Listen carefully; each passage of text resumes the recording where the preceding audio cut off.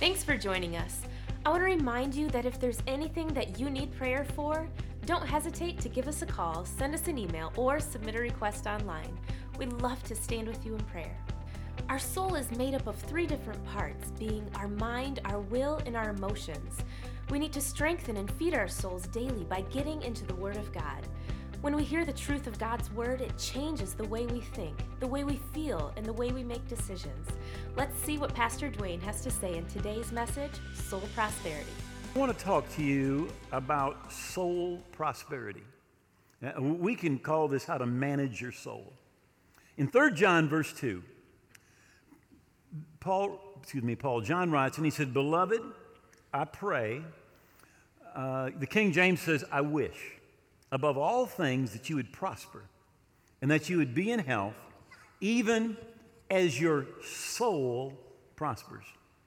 Now, when your soul is prospering, there's victory, there's peace, there's joy, there's contentment, your relationships are strong. It literally affects everything about your life. And we have to have healthy souls. Our souls need to be prospering. David was in a rough time, and he said, "Why are you cast down, O my soul? Why are you disquieted within me?" And then he says, hope in God. What he's really saying is the reason for his soul trouble was a wrong focus. He was focusing on his problems instead of focusing on God. But really the truth is that the devil targets your soul. That's where he's going to target your life. He's going to bring problems. He's going to focus on your past, try to bring up your failures, bring guilt, rejection, hurt, what others say and do, the mountains, the giants that are in your life. But we need to have healthy souls, right? We need to have properly focused souls. We need to know how to care for our soul. We need to know how to feed our soul. Psalms 23, it says that he restores our soul. As you go through the difficulties of life, your soul needs to be restored. How does that happen? Your soul needs to sow. You need to have that healing and restoration. And we need to have grateful souls. And literally, you cannot have victory in your life beyond your soul. Your soul will either be an anchor that keeps you where you are, or it will catapult you forward. The health of your soul is so important. In Proverbs 25, it says, "Whoever has no rule over his spirit is like a city broken down without walls." What he's saying the inside, what's going on the inside, what's happening in your soul is more important than what's happening on the outside.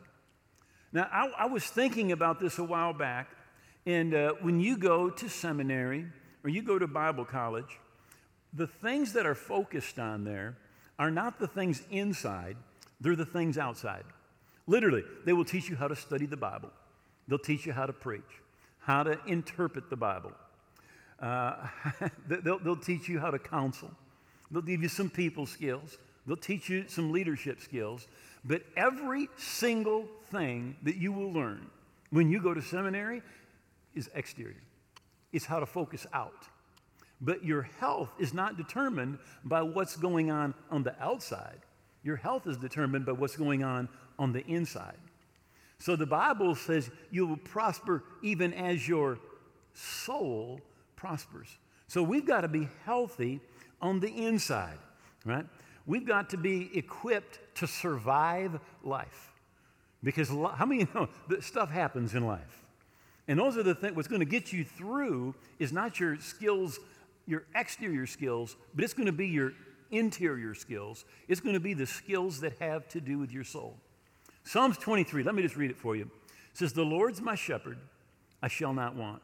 He makes me lie down in green pastures. He leads me beside still waters, and he restores my soul." Now, as you go through life, the wear and tear that happens is what literally is happening in your soul. That's where it's happening. And we need him to restore our souls. He said, "He leads me in the paths of righteousness for his name's sake. And yea, though I walk through the valley of the shadow of death, I will fear no evil, for you're with me. Your rod, your staff, they comfort me. You prepare a table before me in the presence of my enemies. My cup overflows. My cup overflows. Listen, all the good stuff that comes out of you, it comes out of you because your cup, your soul, overflows. Ministry is not about what you know. Ministry is about you're so full on the inside, your soul is so prospering, it's overflowing, right? He said, my cup overflows. He said, you anoint my head with oil, my cup overflows. Surely goodness and mercy will follow me all the days of my life, and I will dwell in the house of the Lord forever. Notice he talks about surviving evil, fear, going through the valley of the shadow of death, being in the presence of your enemies, all the things that wear on your soul, right? But he restores our soul. And we need the strength that comes from having our soul healthy. And those are inner things. In 1 Thessalonians 5, verse 23, it says, now may the God of peace sanctify you completely. May your whole spirit, soul, and body be preserved blameless unto the coming of our Lord Jesus Christ. Now, your soul basically consists of three things. It's your mind or your thoughts, right? It's your will. Your soul, your will is a part of your soul, so it's what you do. So it's your thinking, it's the things that you do, and it's your emotions. It's what you're feeling, right? And your soul has hinge points, right? So I want to talk to you about some of those hinge points, the things that you do that strengthen your soul, that cause your soul to prosper. Because when your soul prospers, your life is going to prosper. He said, beloved, I wish above all things that you'd prosper and you would be in health, even as your soul prospers. Now, this first thing, let me just say this. No one is responsible for the decisions and for how you care for your soul but you. So sometimes we want to put it off on somebody else. We want our spouse to be responsible for our soul. All right? We want our mother to be responsible for our soul. We think somebody else can do it. But the truth is, nobody is responsible for the health and for the decisions of your soul but you. And you can kind of tell what's going on in your soul by how you're talking to yourself. Now, how many know you do talk to yourself? Right? And some of you know, like, I'm an idiot, I'm a jerk, I'm a this, I'm a failure. What's going on?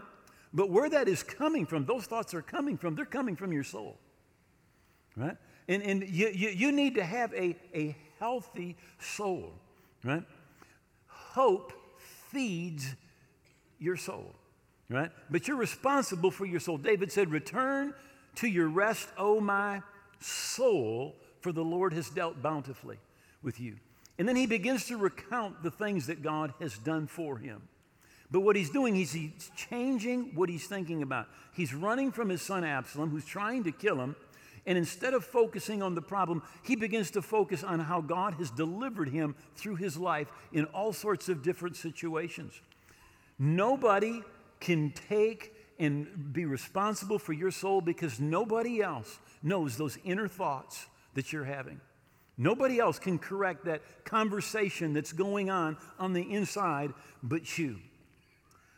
In Psalms 103, David said, bless the Lord, O my soul, and all that is within me, bless his holy name. Bless the Lord, O my soul.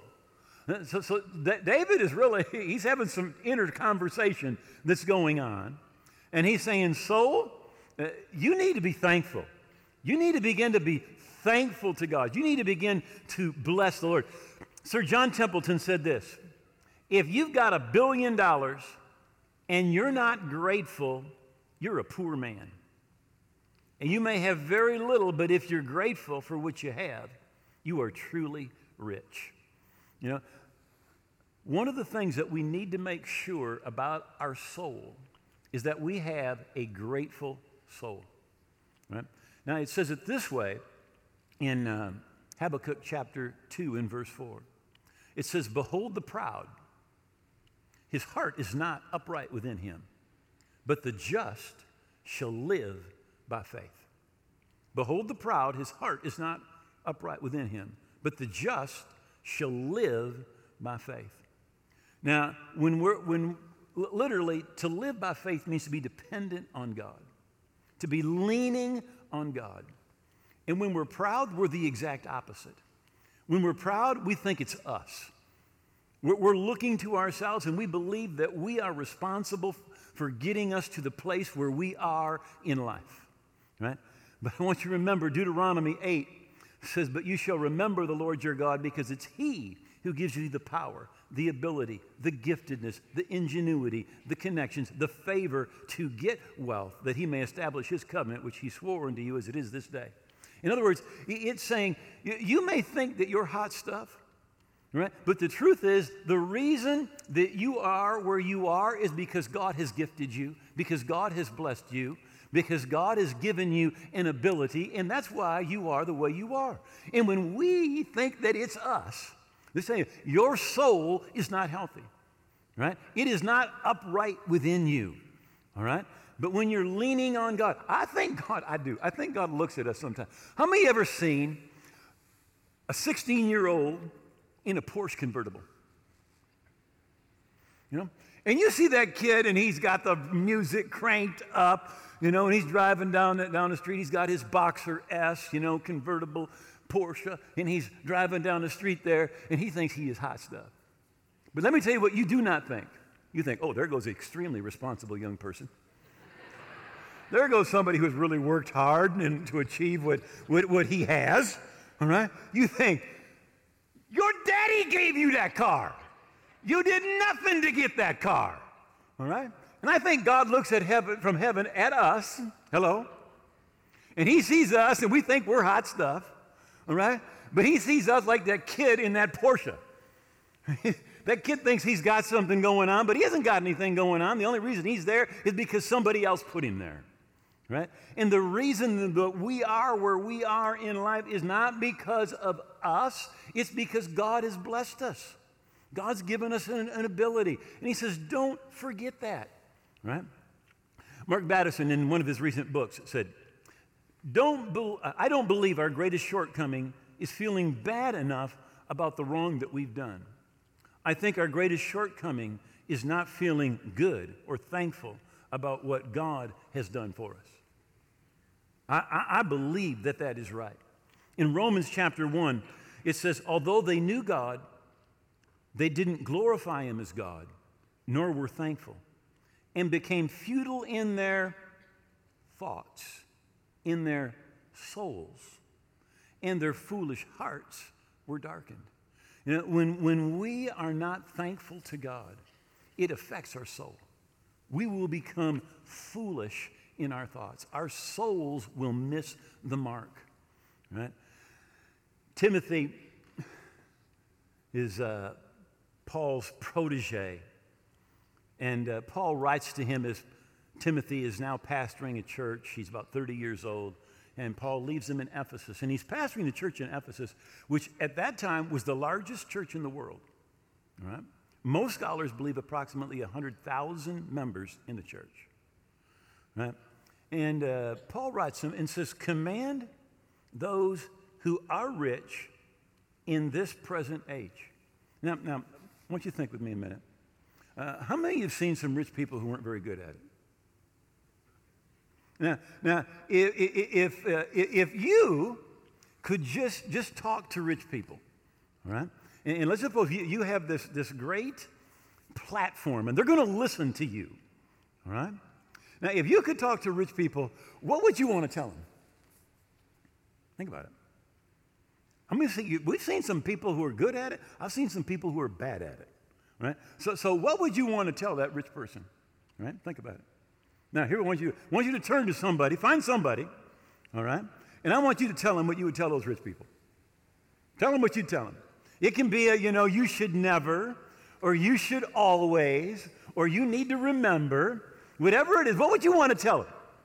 What would you want to tell them? All right? Think about it. Now, I know you may not have something profound. You've got 30 seconds. You're going to come back next week and say, well, I thought about it, and, maybe we'll try this again. But Paul is going to tell Timothy, now here's something you need to say to these rich people, all right? He said, now command those who are rich in this present age. He said, first of all, don't be haughty. Don't be proud. Don't think that it's you, right? We just talked about that. You need to be not proud, but you need to be humble and thankful. And don't trust in uncertain riches. Don't trust in uncertain riches. And by the way, the more money you have, the more likely you are to trust in riches. Right? In fact, Jesus said the number one thing that's going to compete for your soul is not the devil. Jesus said the number one thing that's going to compete with God for your soul is going to be money. He said no one can serve God and money. Nobody can do it. And so he says, don't trust in uncertain riches, or don't lean into riches. Don't lean into them. And it's hard to say, well, we think, here's the thing about being proud and trusting in riches. You can't see it in the mirror. It is really hard to see in the mirror. You can see it someplace else, but you can't see it in yourself. So let me just ask you two questions, right, real quick. Maybe this will help us identify where we are. All right? Don't trust in uncertain. Don't lean into riches. Now, if you think about this, if you were to hear, all the money's gone,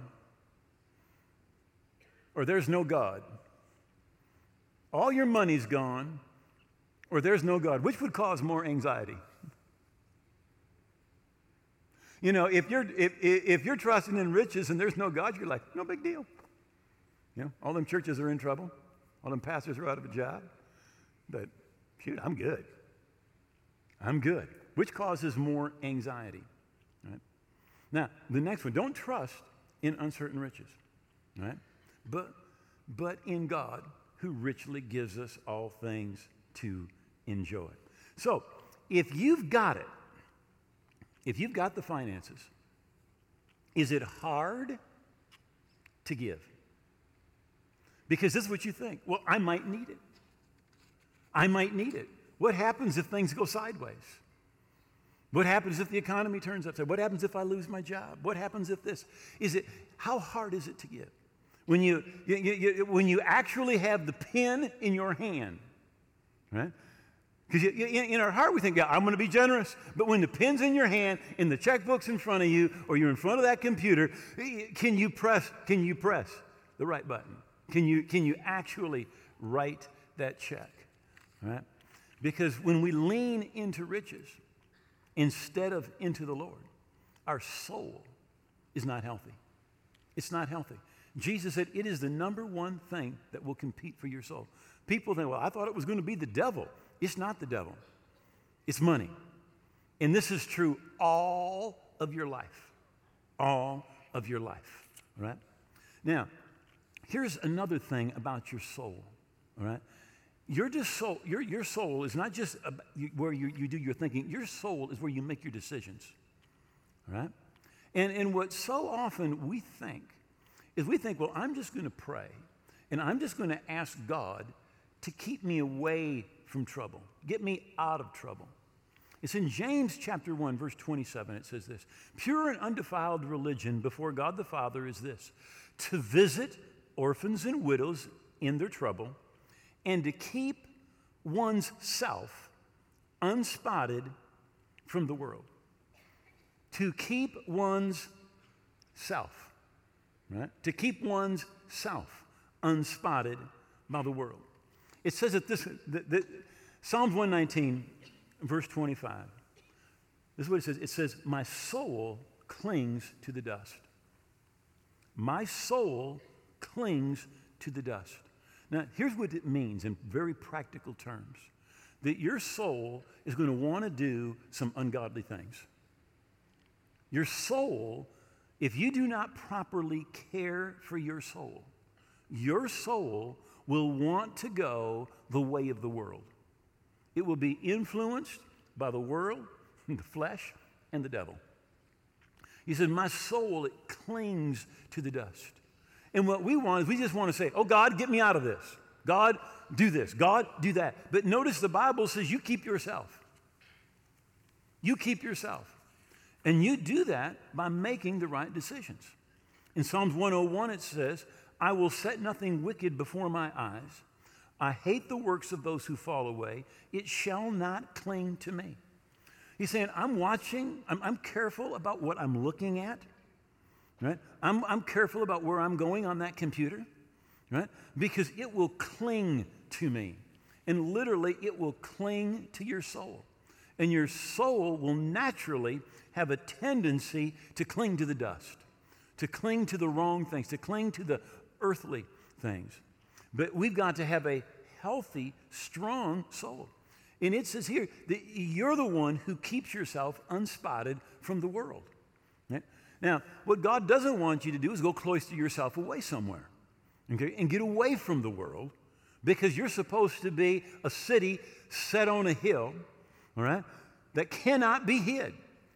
Jesus says, so let your light shine before men. But in order to keep our soul healthy, we need to be feeding our soul. That's why Jesus said, man shall not live by bread alone, but by every word that proceeds out of the mouth of God. Right? Let me just say this. We need to feed our soul every single day. And what your soul needs daily is it needs God's word daily. But in Hebrews 10:25, it says, don't forsake the assembling of the brethren together. I mean, you need church. And you don't need church every 2 or 3 weeks. You need it every single week. The Bible says this in Luke 4 about Jesus. He's in Nazareth, his hometown, and he says he went to the synagogue on the Sabbath day as was his custom. Jesus was there every week. In Hebrews 10, it says we should be gathering so much the more as the day of the Lord draws near. As we know Jesus is coming back, we should be being more faithful, not less faithful in what we're doing. So your soul tends to cling or to go in the wrong direction, right? It says it this way in Romans 7:23. It says the law of sin abides in your members, right? In other words, there is this inclination to go the wrong way. But if you want to have a healthy soul, you need to feed that soul and keep your soul healthy. And then James 1, verse 21. It says, therefore, lay aside all filthiness, overflow of wickedness. Receive with meekness the engrafted word, which is able to save your soul.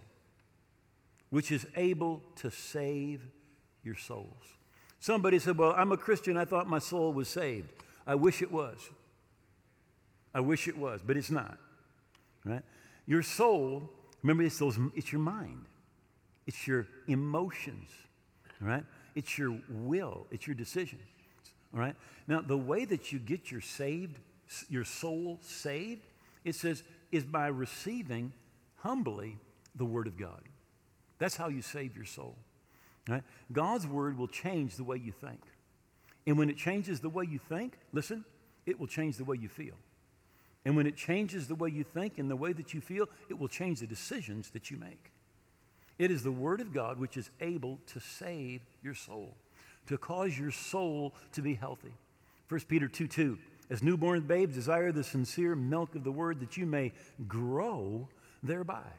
That's what causes us to grow. It's in Deuteronomy 17. It says, now when a Jewish man became king, it said the first thing he was supposed to do, it says he shall write for himself a copy of the law in the book of the law. He's going to take the Bible that they had and he's going to copy it for himself. All right? And it says it shall be with him and he shall read from it all the days of his life, that he may learn to fear the Lord his God and to carefully observe all his words of the law and his statutes, that his heart is not lifted up above his brethren, that he may not turn aside from the commandment to the right or to the left. Right? He says, if you want to stay humble, right, you want to stay thankful, You need to be constantly feeding on the Word. It's in Deuteronomy 33. It says, yes, he loves the people. All his saints are in your hand, and they sit down at your feet. Everyone receives your word. And we need to be receiving that Word of God on the inside of us every single day. Now listen, don't give anything in exchange for your soul. Don't give anything in exchange for your soul. Jesus in Mark chapter 8 said, and what will a man give in exchange for his soul? What will he give in exchange for his soul? It's in Hebrews 12, it says, lest there be any fornicator or profane person like Esau, who for one morsel of bread sold his birthright. He sold his soul. Now, the part that we read about in our Bible is he comes in and he's very hungry and his brother's cooking. And he says, you just feed me. And he said, well, only in exchange for the inheritance, the right of the firstborn.